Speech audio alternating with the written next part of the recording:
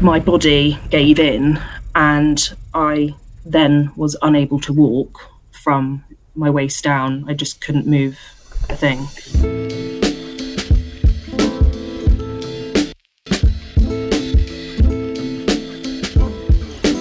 Welcome back to Other People's Lives. I'm Joe Santagato.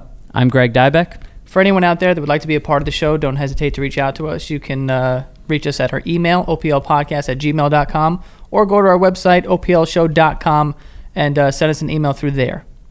And if you want to support the show while getting bonus episodes, you can head over to patreon.com/OPL show. It's just $5 a month. You get weekly behind the scenes episodes. You get conversations with guests that will never appear on this main channel. You get access to our Discord chat to talk with us, other listeners, and previous guests that we bring into the chat. And you will be part of our Helping Other People initiative, where you can help us decide what to do with a portion of our patron funds every single month to donate to a charity or come up with some sort of creative charitable venture. And you can head over to patreon.com/OPL show to be part of that. And today we're going to be speaking with an anorexia survivor who had an intense battle with the illness and a long journey to recovery. And, I think it's important to note, especially on this show, if you've been listening for a while, way back in one of our earliest seasons, we spoke with a guest who was pro-anorexia. It was for sure the most controversial episode that we've done. It was one of the hardest episodes to host, honestly. If you've listened to that episode, it was hard not to judge. Clearly something that Joe and myself did not agree with. And I think it's important that we make it clear through this platform that anorexia it's not a lifestyle, it's an illness, it's a disease. And we are happy to be able to have today's guest on to walk us through her experience and ultimately her steps to recovery. So thank you for being on the show today. Hi. Hey, so to just kick it off, can you just kind of define anorexia for us and all the listeners? Yeah, well, it's exactly what you said, to be honest. It's not a lifestyle. For me, it's not only a life-threatening disease, but it is a life-destroying disease, not only for the actual person that has it, but for their family as well. The impact that it had on my family is just, phenomenal. And my dad, for example, he still can't talk about it without tearing up. I was his daughter at the end of the day, going through a really, really tough time. But I just can't stress enough how much I feel. Well, I know that it's not a lifestyle, it's not a choice. I didn't know what was going on, but it is a life-threatening disease and illness. Can you kind of tell us about, in the beginning, kind of like when you started struggling with this and what kind of effects it was having on you? Yeah, well, I didn't, that's the thing, like, you don't actually, I didn't realize there was anything wrong. I had no idea. I was completely oblivious. I used to dance, and I remember my dance teacher, we basically were doing a show, and my dance teacher just made a comment like, you all need to get into the best shape of your life. And that sort of, I don't know why, but it stuck. And I sort of started cutting out food. So not anything drastic. It was literally just like not eating chocolate and crisps, that sort of thing.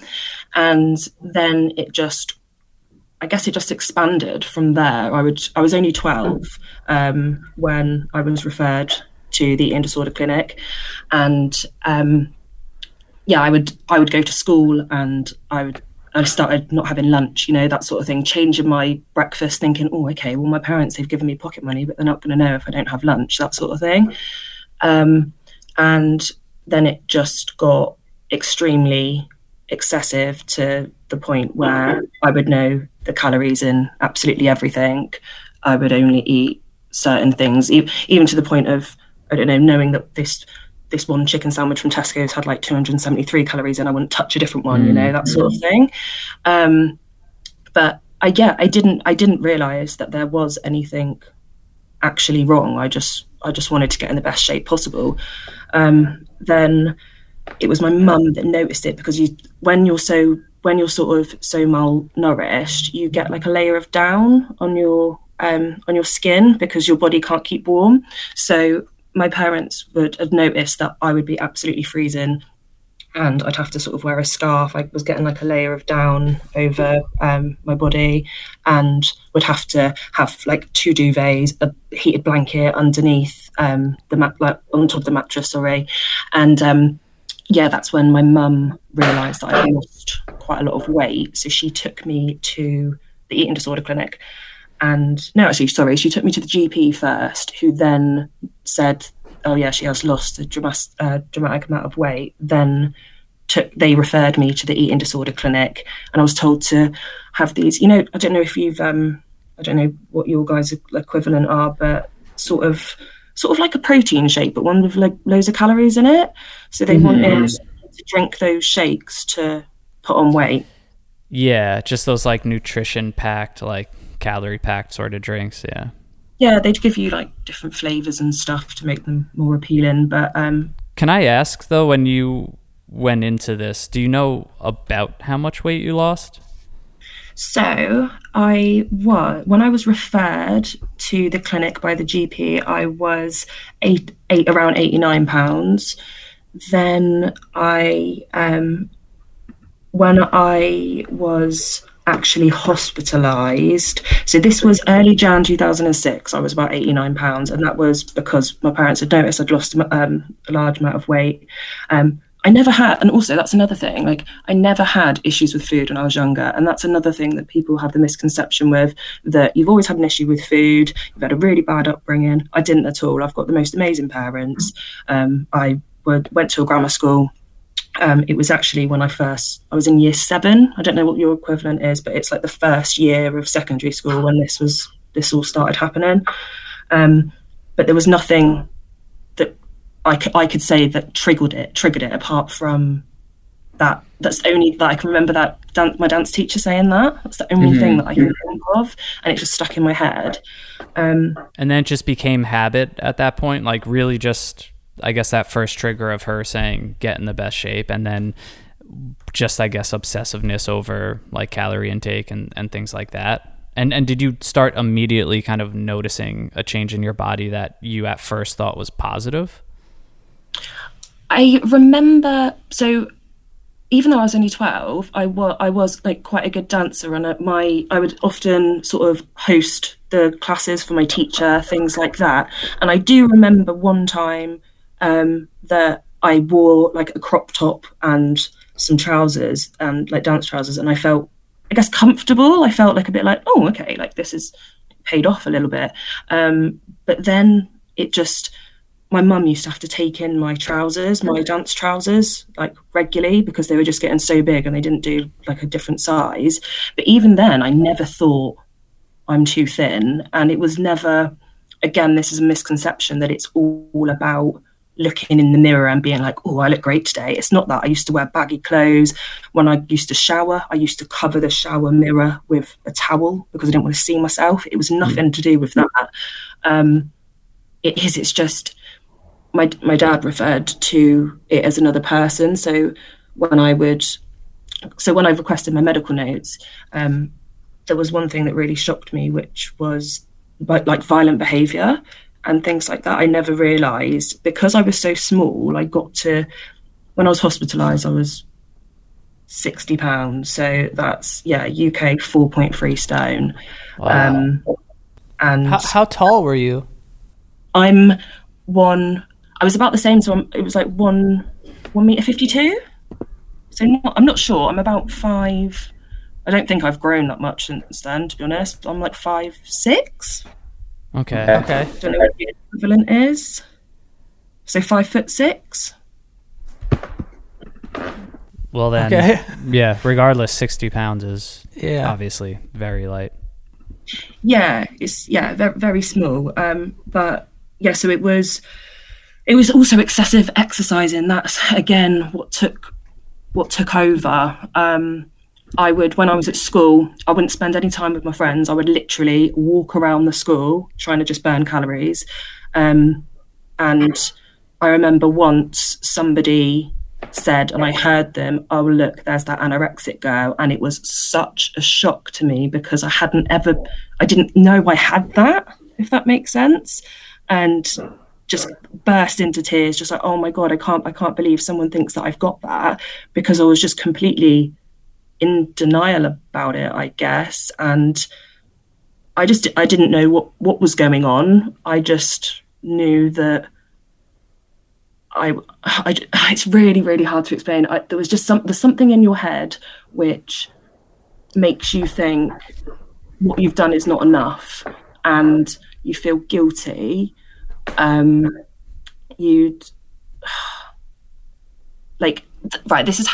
is the best way I can explain it.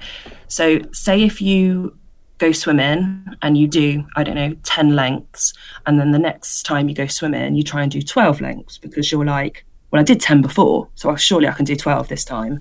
And it just continues like that, so it's like, oh, okay, well, I only had half an apple yesterday, so why would I need to have more today because I only had half an apple yesterday? Does that make sense?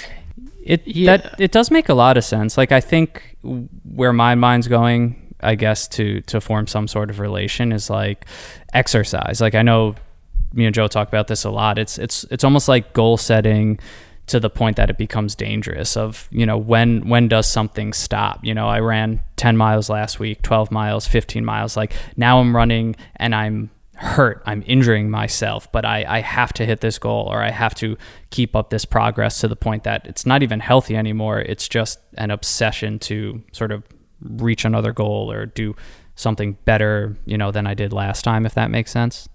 Yeah, literally hit the nail on the head. It's a complete obsession, and I wouldn't sit down. So I think a lot of people have got the impression that eating late is bad for you. It sort of sits on you. And I think that's where my obsession came from in that regard. I wouldn't eat past a certain time. And then it started growing to, okay, you can't sit down until this time. So again, an obsession of, if I went to sit down at 7:30, I'd be like, well, I was stood up until 8 p.m. yesterday, so I need to do that today. Wow. Or I would make up reasons to walk to, my granny used to live down the road, and I remember doing this. I don't know why I did it now, but I would make up reasons that I would have to walk to hers just to burn those extra calories. Yeah, and so you were keeping track of how far you were walking or how many calories you were burning, or you just were making sure, like, I need to be standing for a certain amount of time today? Yeah, I didn't keep track, but I started doing things like I would start walking to school instead and doing extra classes after school, like sports classes, which I didn't even enjoy. Do you know what I mean? I don't even like sport, really. And you were 12 at this time? Yeah, I was 12. So I'm 27 now. And I was 12 when I was hospitalised. And again, so I was about 70 pounds when they were like, right, we might have to admit her. I said it to my parents. And then it was like a couple of days later, after they've said, like, she's showing really abnormal behaviour, because your brain, if you're, like I said, if you're so malnourished, you don't function properly. Your brain doesn't work properly. And that's when they hospitalised me. And I remember I was at the eating disorder clinic, and my dad, my mum and my dad would drive me there a couple of times a week, and they would say, like, look, if you lose any more weight, you're going to have a tube in. And I was like, well, if I don't let you put a tube in, how are you going to do it? Do you know what I mean? So I was sort of in denial, like, well, I'm saying no, so I'm not having one.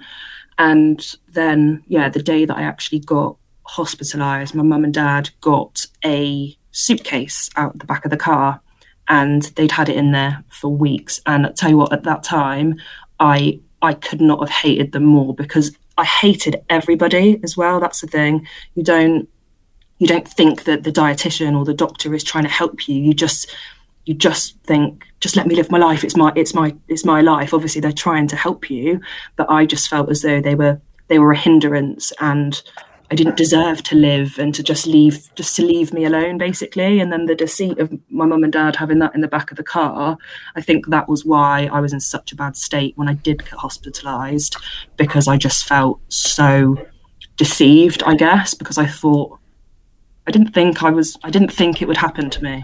I honestly didn't. I didn't think I would be taken in.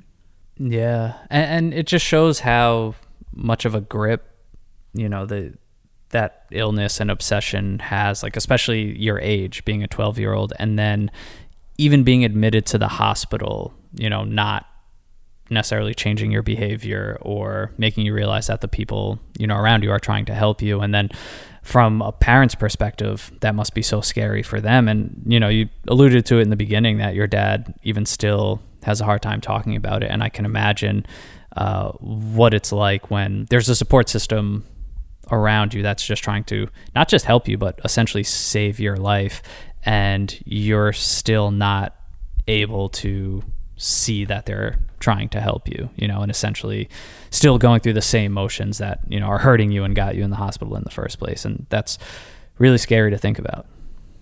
Yeah, and it's not only, so obviously the whole me having anorexia was sort of soul destroying for them, and it was a horrific time, but it was then what followed from that. So like we've said, it's not a lifestyle, and like I'll move on to what happened to me whilst I was in hospital to sort of reiterate it is not a lifestyle. I was literally days away from dying. I used to have people come in the room and pray. My family came over from France to say goodbye, and it was literally a matter of days that I was away from dying, ultimately, because I was starving to death. And I would have bed sores because my bones were just sticking out. You get bed sores anyway, because I was in hospital for 2 months, but you get bed sores even if you're a healthy weight, let alone when your coccyx bone is sticking into a hospital bed. Do you know what I mean? Mm. So, I was hospitalized, and then they tried to make me eat, and I didn't. And then they said they're going to have to put the tube in. So I guess you know what one of the tubes are that goes through your nose, down your throat, and into your stomach. A feeding tube, essentially? Yeah. So It's a force feed. Can you kind of explain why, like, even being hospitalized, I'm assuming they're having conversations with you, and, you kind of have to know in your head, like, okay, this has gotten pretty bad right now. I'm in the hospital for 2 months, and you're still kind of refusing to eat. What? I wasn't in the hospital for 2 months before the tube was in. Oh, gotcha. Like a couple of days. But I just did not. I just thought they were overreacting. Honestly, I really didn't understand, because it's such a horrible illness which takes over your mind, and you just can't think logically at all. I thought everybody was against me, and then therefore I hated them, because I just thought, what are you doing? Why don't you just let me go home? And I didn't want it. I didn't want to live. And when I was reading my hospital notes, it did say something along the lines of, Beth said to the staff today that she didn't deserve to live.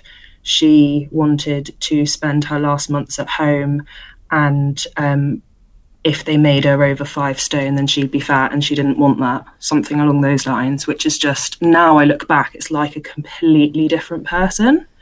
But I can't explain it, but it's just a disease where it makes you not see things for how they really are. Like, I wouldn't have looked in the mirror and thought, oh, you're looking a bit skinny, because I didn't even really look in the mirror.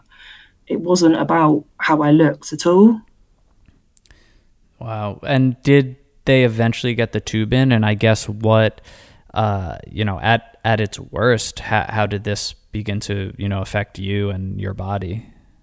So they put the tube in, and but they did that when I was asleep. So I do, because I was sedated for quite a lot of it, but not like fully sedated. It was just sort of, it's all like a bit of a blur, because I would kick off and things like that. They went to put the tube in me when I was sleeping, and I think I had tramadol, but I was still able to, if somebody was on top of me, I knew that they were there, sort of thing, like not fully unconscious. And then, I just sort of remember like a nurse being on top of me, like I didn't know what she was trying to do. And then I woke up the next day and I couldn't move from my waist down, and basically my body, because I'd been trying to fight and I was so small, my body gave in, and I then was unable to walk from my waist down. I just couldn't move a thing. I could feel, but I couldn't move them, if that makes sense. Wow. And that's just because you were just malnourished and you were expending too much energy, sort of fighting back? Yeah, my body just gave in because I was ultimately just a skeleton, I guess, and couldn't get. They were going to get this tube in me, and I just couldn't. I obviously just gave in, and then so when I woke up the next day, I tried to be like, "What the hell has just happened to me?" But I couldn't talk because the tube that they'd put in. They didn't have, there was one, I think they wanted to put like this silk one in, so it was obviously like a little bit softer, but with the one that they put in, it was like slightly too big for my throat, and then there was like a split on the top and the bottom, so I couldn't talk. So I had to write on like a whiteboard to like my family, and even then I was just begging for them to get me out. But yeah, so I couldn't talk and I couldn't move the bottom half of me. So yeah, that was obviously extremely traumatic, but it was also traumatic for my parents too, because they're there thinking, oh my God, we've done this to her, but we've allowed it to happen. Do you know what I mean? Yeah. You know, it needed to happen. And you said you were there for 2 months. Like how many days of that 2 months did you spend on the feeding tube? Oh, the whole 2 months. So when I was discharged with the tube, but so basically I had that happened, and then they were putting, I don't know, I think it worked out about like a whole day's worth of calories in, like whilst I was sleeping and things like that, and probably more than that, to be honest. Just to try and make me put on weight. But then I started getting pains in like my arms and my legs, and they had to do.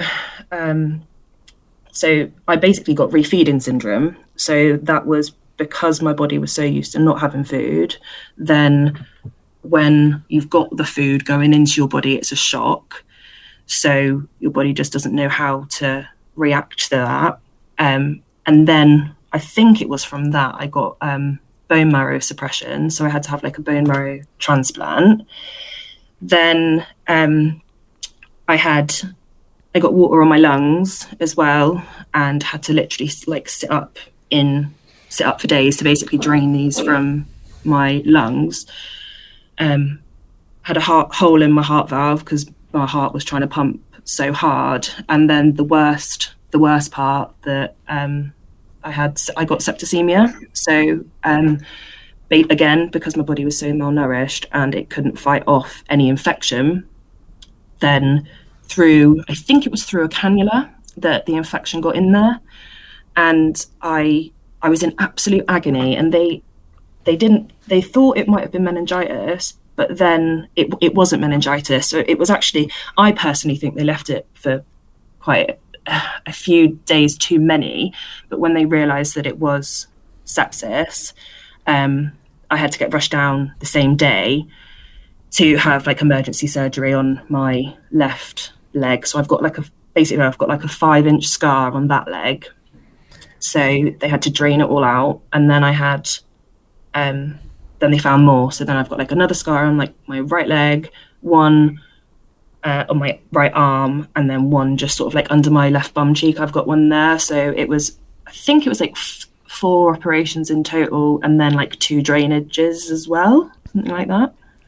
I just have to say, like, it's so hard to hear this, first of all, but it's so powerful to hear it too, because it's this like connection of the dots where, you know, it feels like, well, literally just a few minutes ago, you know, you kind of began this story of, I'm 12, my dance teacher tells me, get in shape a little bit, you know, and then you start counting calories, you start walking more. Like, for this to unravel into what you're talking about now, it feels like it just happened so suddenly. And I'm sure that's what it was like for you. And it's, just, I think goes to show like these small warning signs, these small habits, obsessions, these things that start out that, people kind of brush off, or friends of people, or, support systems of people just, kind of brush off because maybe it's not that bad.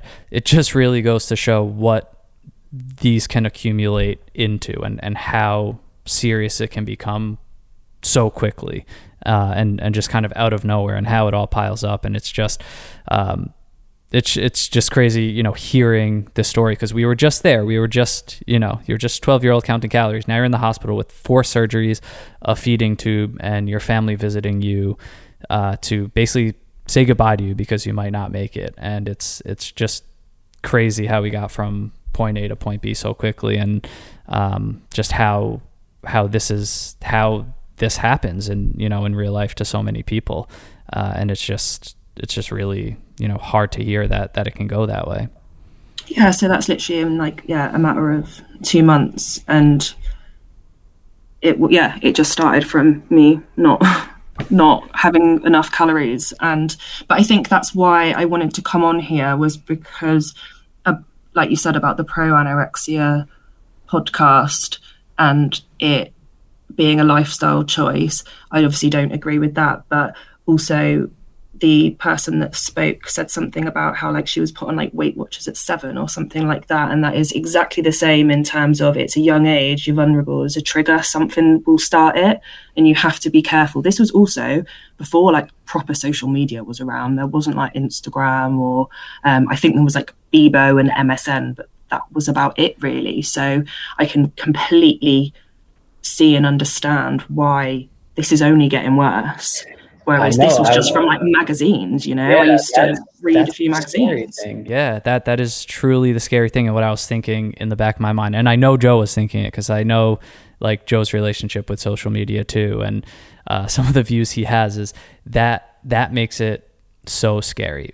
When I go on TikTok, which isn't that much, I get terrified about bringing a child into the world. I have to be honest, and it's really scary, to think about how this could potentially just only get worse, because of social media and everything that's out there.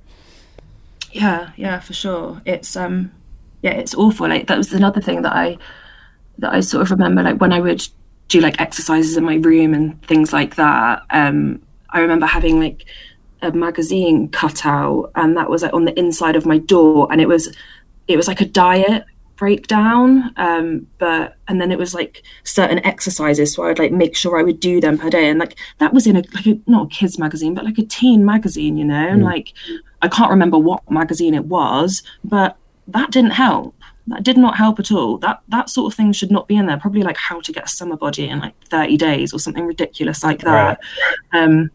But when somebody is so vulnerable and they do have such a bad eating disorder, oh my God, it's so damaging, so damaging. But yeah, so I got out when I was discharged, which I think is quite a small amount, to be fair. But when I was discharged, I was 2 seconds. I think it was 5, basically 5 and a bit stone. So what's that? Yeah, five and a bit stone, which I personally don't think, now I look back, I'm about 70 pounds, it looks like. So 70 pounds, which is, so it was basically 10 pounds higher than my lowest weight. So I was discharged, and so that was, I think it was about July time. So yeah, May, June, July. Yeah, so July. So I was there for 2 months, and then when I got out, I had to have a Zimmer frame because I had to learn to walk again, because obviously I couldn't move my legs, and then had to have all those operations as well. I remember I couldn't put my feet down. It would just be I was on tippy toes. So I just had to learn gradually through physiotherapy and hydrotherapy how to move my legs properly again. So yeah, when I got out, I was a 12-year-old with a walking stick and a Zimmer frame, and then had to just go to weekly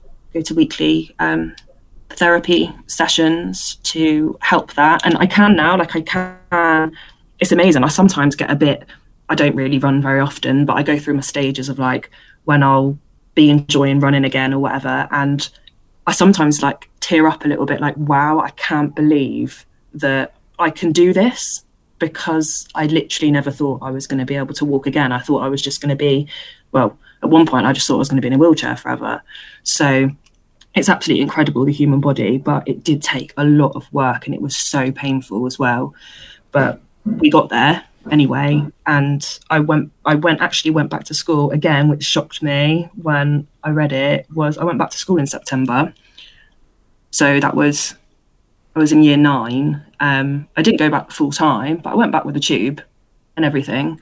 So everybody knew about it, it wasn't exactly, it was obvious that there was something wrong with me because I had this tube and this sticker on my face, but I still had to have night feeds. So even though I was discharged from hospital, I'd get connected up like every night to have, like, I think this was when it was a day's worth of calories put into your body overnight whilst you're sleeping. So you eat, and then you obviously have the extra calories overnight. So just to make sure you're gaining weight. Wow. So, I mean, when you got out, like, what was your diet sort of like? Did they put you on a specific thing? And obviously you had the feeder, but is there any other, like, how many calories were you supposed to be taking in? Were you like, was the goal to progressively gain a certain amount of weight every single week?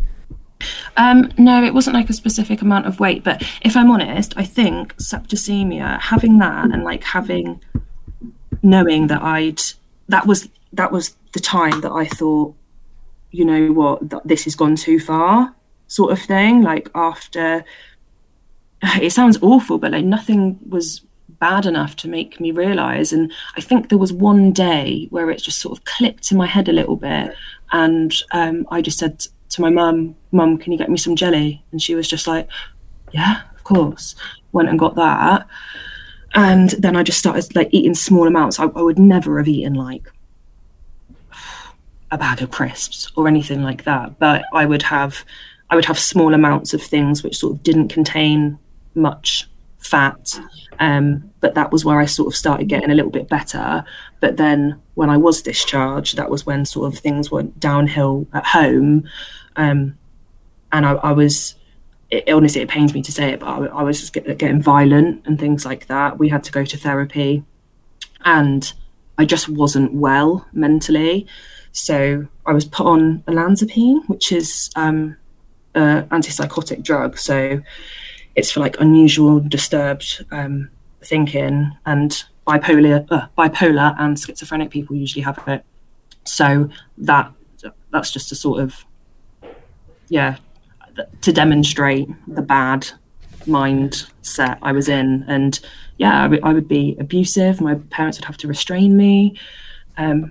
But I don't remember this, really. I don't remember much of it, because I didn't think that suppression was a thing, really, until I read through my notes with a couple of my friends the other day, and I was absolutely shocked at how it was like a completely different person. And I can't believe that it made me feel guilty, for putting my family through that.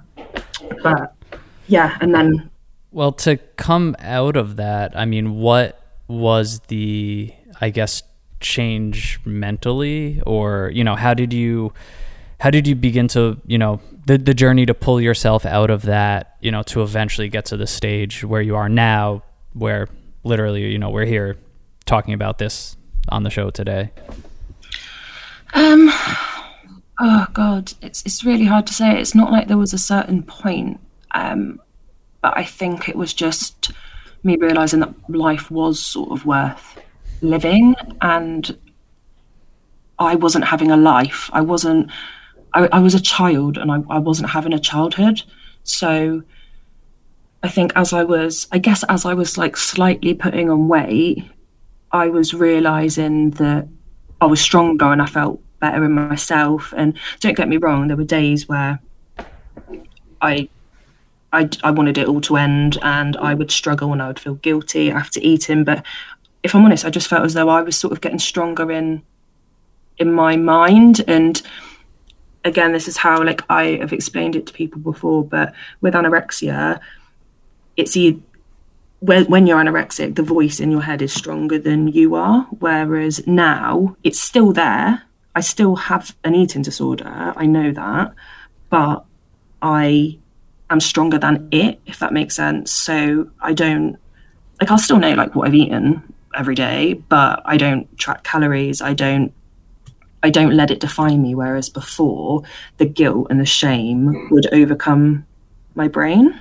Whereas now I know that it's a voice. I know that it's not right. So I'm able to, it doesn't overpower my brain. My more positive thoughts overpower my brain, if that makes sense. Yeah, it makes sense. And it's amazing to hear. And is it sort of, a journey of, I think something mainstream that a lot of people kind of have an understanding of the recovery aspect is like alcoholism is, is it just you kind of going through day by day, making sure there's no relapse, I guess, for lack of a better term, and just, continuing to, kind of get stronger. And like you said, understanding, I guess, or being able to admit, like, I had this problem, or I still do have this problem. Now it's just a matter of controlling it. Yeah, well, I did have a bit of a relapse. So I've only ever had one relapse, and that wasn't to the point where I was hospitalised, but it was when I was doing my GCSEs, and I think stress can sometimes be a bit of a trigger for some people, and I think, like, looking back, that probably was a bit of a trigger for me. But it was, it didn't get to the stage of where it was before. It was more like my boyfriend at the time was just like, "You're worrying me, you've lost a lot of weight," sort of thing. And if I'm honest, I can't really remember how I sort of got back on track with that.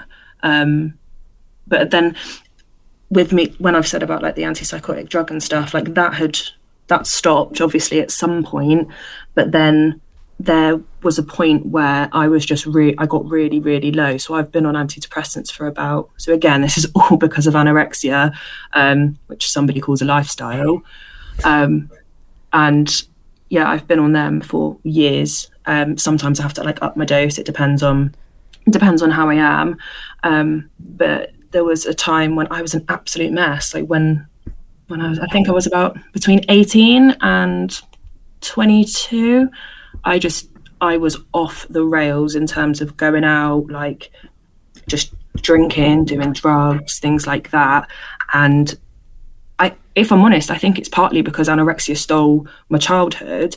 I was then I had a boyfriend, but then we finished. Everybody at school who I was friends with, they started going to like sixth form and different colleges and things like that. And I just did not know how to cope on my own. And because then I was like, oh my God, I'm actually an adult. Oh, I can go out. And I think, if I'm honest, I don't think I've actually ever said this to anybody, but I think the reason why I would get so drunk and things was because I would like drink vodka straight. And in the back of my head, it would be because I know I'm not going to go and drink loads of beer because it's got loads of calories in. Do you know what I mean? It would be like, I'd do it on like an empty stomach because I knew that I'd be drinking. So it would sort of be like a substitute, I guess. But then I would have no clue what happened. For like years. So it sounds like it's very much, a big part of your life. I mean, and you also described how, you kind of have a better grip on it, like mentally, but physically, where are you kind of at right now? Like, are you at a healthier weight, or is it something that you're still kind of struggling with to this day? No, I'm not. I mean, I don't think I'm ever going to be happy with my body. I'm not going to be somebody that like loves their body. But I'm a size 10. I don't know what that equivalent is. It's a sort of, I'm a healthy weight. I don't know what weight I am, but that's because ever since I got discharge from the hospital, even when I would go and have to have reviews, I wouldn't let them weigh me. But then I haven't weighed myself since, because I don't want to know, because I'm worried that will be a trigger.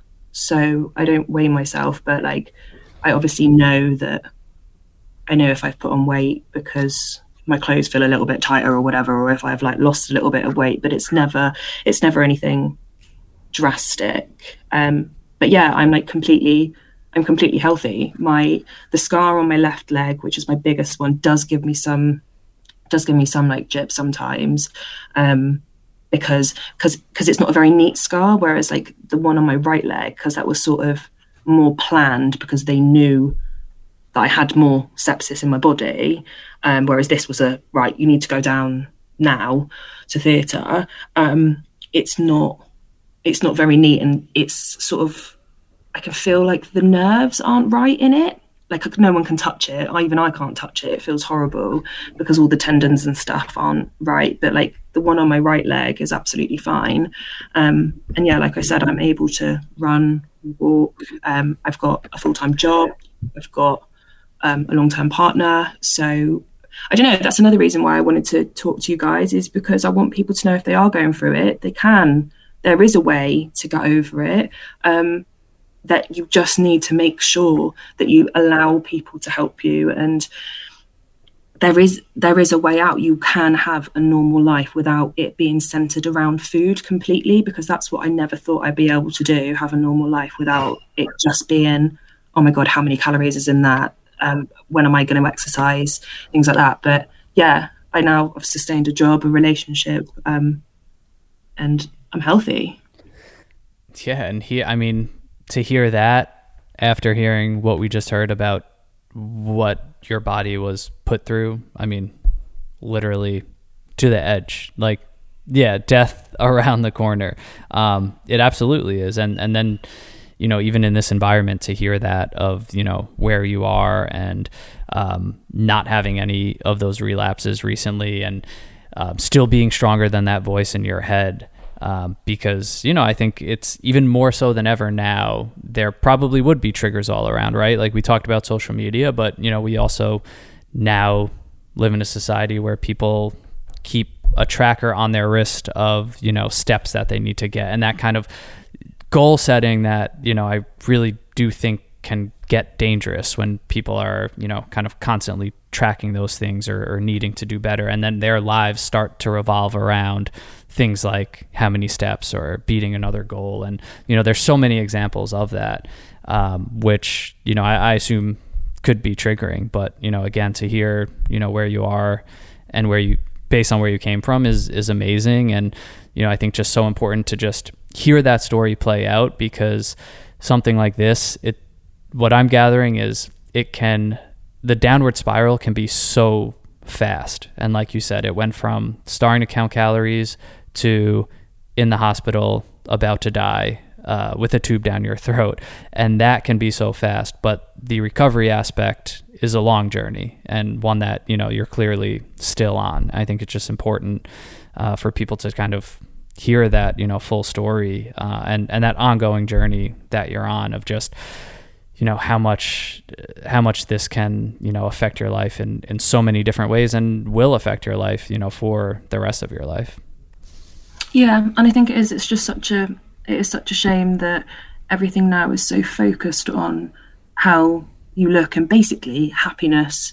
People aren't happy unless they look a certain way. And I think that there was I guess naturally, being a 20 whatever female, there's obviously bits of me where I'm like, oh, okay, maybe I'll get my eyebrows microbladed or whatever, but it's not to the point where it takes over completely, which it did at one point. And to put it into perspective, there was something again in my records that one of the doctors wrote, and it was how one of my mum's friends overheard somebody when I was at the dance show, this dance show that I was doing, and they referred to me as something from Belsen, and I had to Google that. I didn't know what that was, but it's a Nazi concentration camp. Oh, jeez. So, yeah, you can imagine the state I was in, basically. But yeah, you would never know now. Like a lot of my friends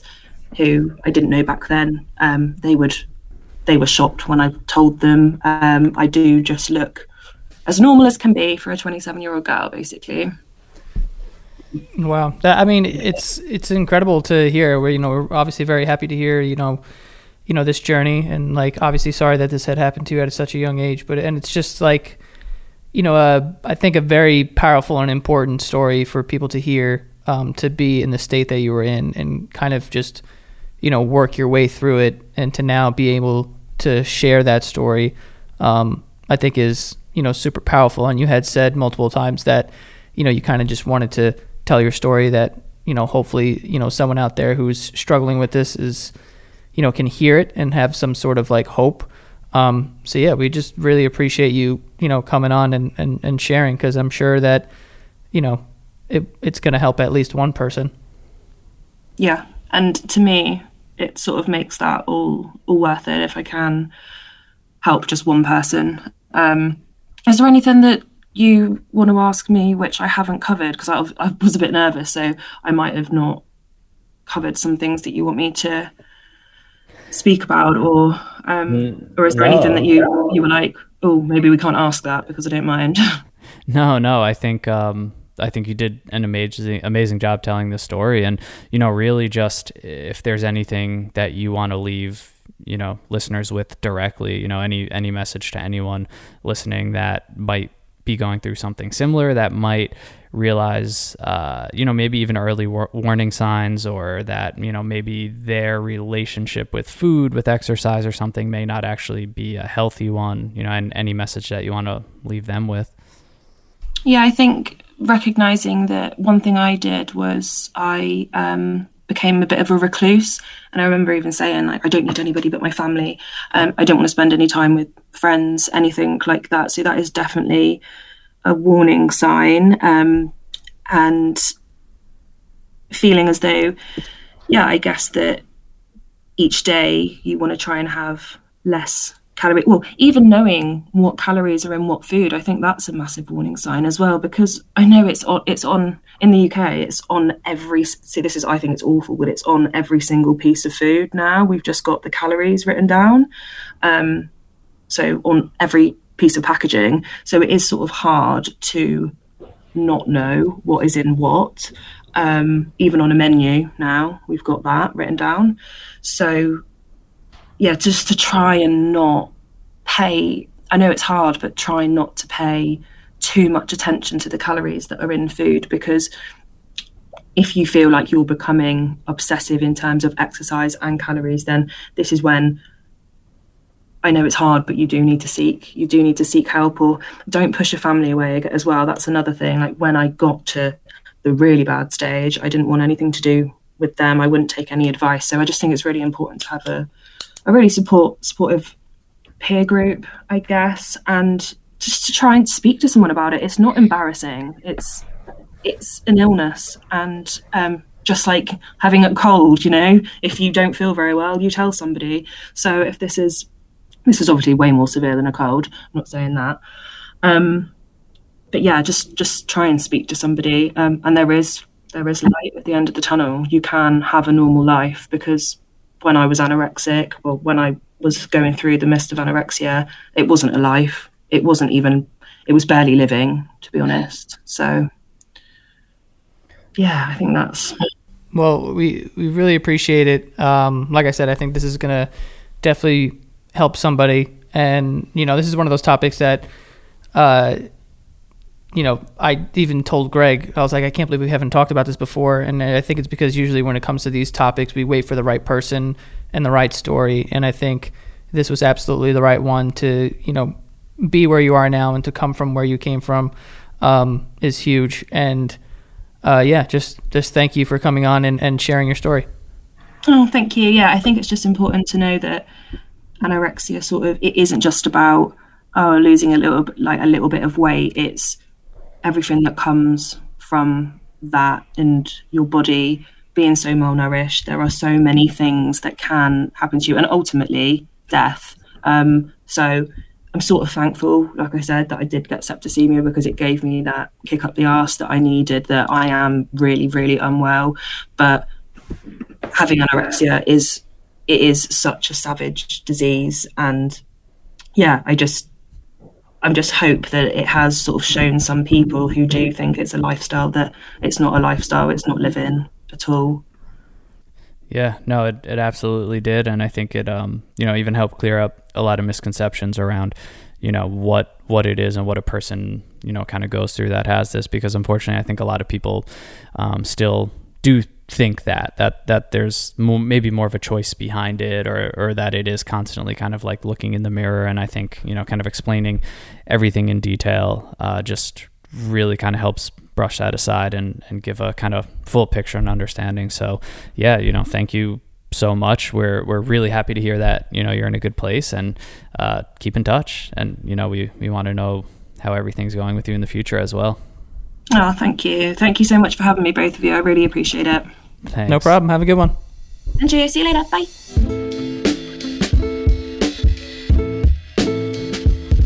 Yeah, man. So I feel like that's a really important episode.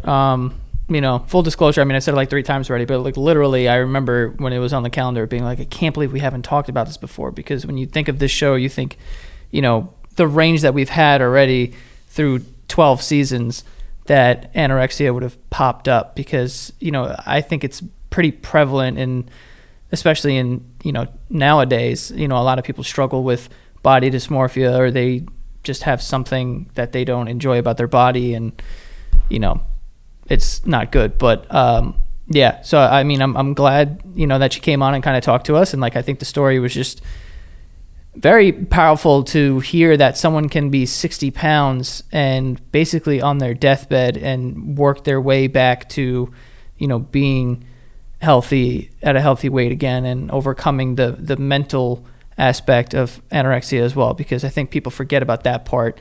It's not just like the weight, it's the, mentality and the psychology behind what is happening too. That's like really big. Yeah, no, totally. And, 12 years old, like that's what's really sticking with me, of just how much of a grip, this can have on someone, a child essentially. And yeah, I think it just really paints a picture of, the relationship that, we all kind of have with things like exercise, with food, with calories. Like it really is such a fine line, in just kind of the world we live in. Like she said, it's just, now you can't not see calories on anything. And like, don't get me wrong, there's positive to all these things. Fitbit, Step, like there's motivating qualities, I think, that are important to push people to live a healthy lifestyle. And this is great. And technology helps with that. And more information about ingredients and what's actually healthy helps with that. But we can't deny that there's a danger zone that these things can push people into, where like I'm guilty of it myself, like with working out too, and injuring myself or going too far, or, just mentally needing to do more, be better, kind of keeping this track record, like for no one else, like just yourself. And it can just truly get obsessive. And, I think that's really dangerous. And, it's hard to find that balance, but, if you're able to kind of make that shift of like, I just want to have a healthy relationships with these things, because it's like anything. It's like, I'm scrolling through my phone too much, I'm on Instagram too much, or I'm drinking too much, or I'm whatever. Like, just because these things are labeled as healthy, like, eat, diet, and exercise, doesn't mean that they can't be dangerous as well. And I just think her story and some of the triggers that kind of pushed her through, her experience with anorexia, just kind of really brings to light that, full spectrum of needing to just kind of constantly be aware of all these things. Because like I said, it's scary how quickly starting to count calories can turn into her position, near death in a hospital, completely changing, her young adulthood, growing up, the psychological impact of all that, and now the life that she has to live, essentially making sure that she doesn't have a relapse or she doesn't get triggered. It's crazy to hear how something so small can get so big in this case. Yeah, and I think it's important, like what you said is important to note too, that like even healthy things can be abused. Like anything can be abused. If you get addicted to like running and you're just running so much to the point where you're injuring yourself and you're still out there running because, whatever. And it's like, well, this is a healthy thing. People are supposed to exercise. They're supposed to, this and that. But everything in some sort of moderation. Like obviously there's a healthy amount of everything in the world. And there's a reason for that. Like anything can sort of be abused in that way. So it's important to try and find the healthy balances in these things if you can, because you don't want it to be, you want to be overcome by these things. And not saying that, you have the ability, like I'm not too familiar with anorexia, but I don't imagine that it is something that you could just like, you can't just, like walk into anorexia. I do believe that it is a real disease that, affects people. But it, as much as you can to kind of try to make sure that you're being real with yourself and like knowing when, you're overdoing it or this and that, otherwise you can end up in a situation sort of similar to this, even if you don't deal with like the psychological, kind of grip that anorexia has over some people. Yeah, it's a crazy story, but glad we got to speak to her. And like we said in the beginning, glad we got to, talk with this guest in particular because of the episode that we did way in the past of speaking to someone who is pro anorexia, which is just it's just insane to think about. And again, one of the craziest conversations we had, because there is a community out there that believes in that. Wild, but glad we got to do this one and hear her story and journey. Yeah. For anyone out there, like I said earlier, if you want to be a part of the show, don't hesitate to reach out to us. Go to our website, oplshow.com, or send us an email directly at oplpodcast@gmail.com. Follow us on Instagram at OPL Podcast. And if you want to be a patron of the show and get access to all those bonus episodes and our charity arm helping other people, then you can go to patreon.com/OPL show and check that out and leave a rating, review, subscribe, comment, and that's all. Yep, that was all. See you guys next time.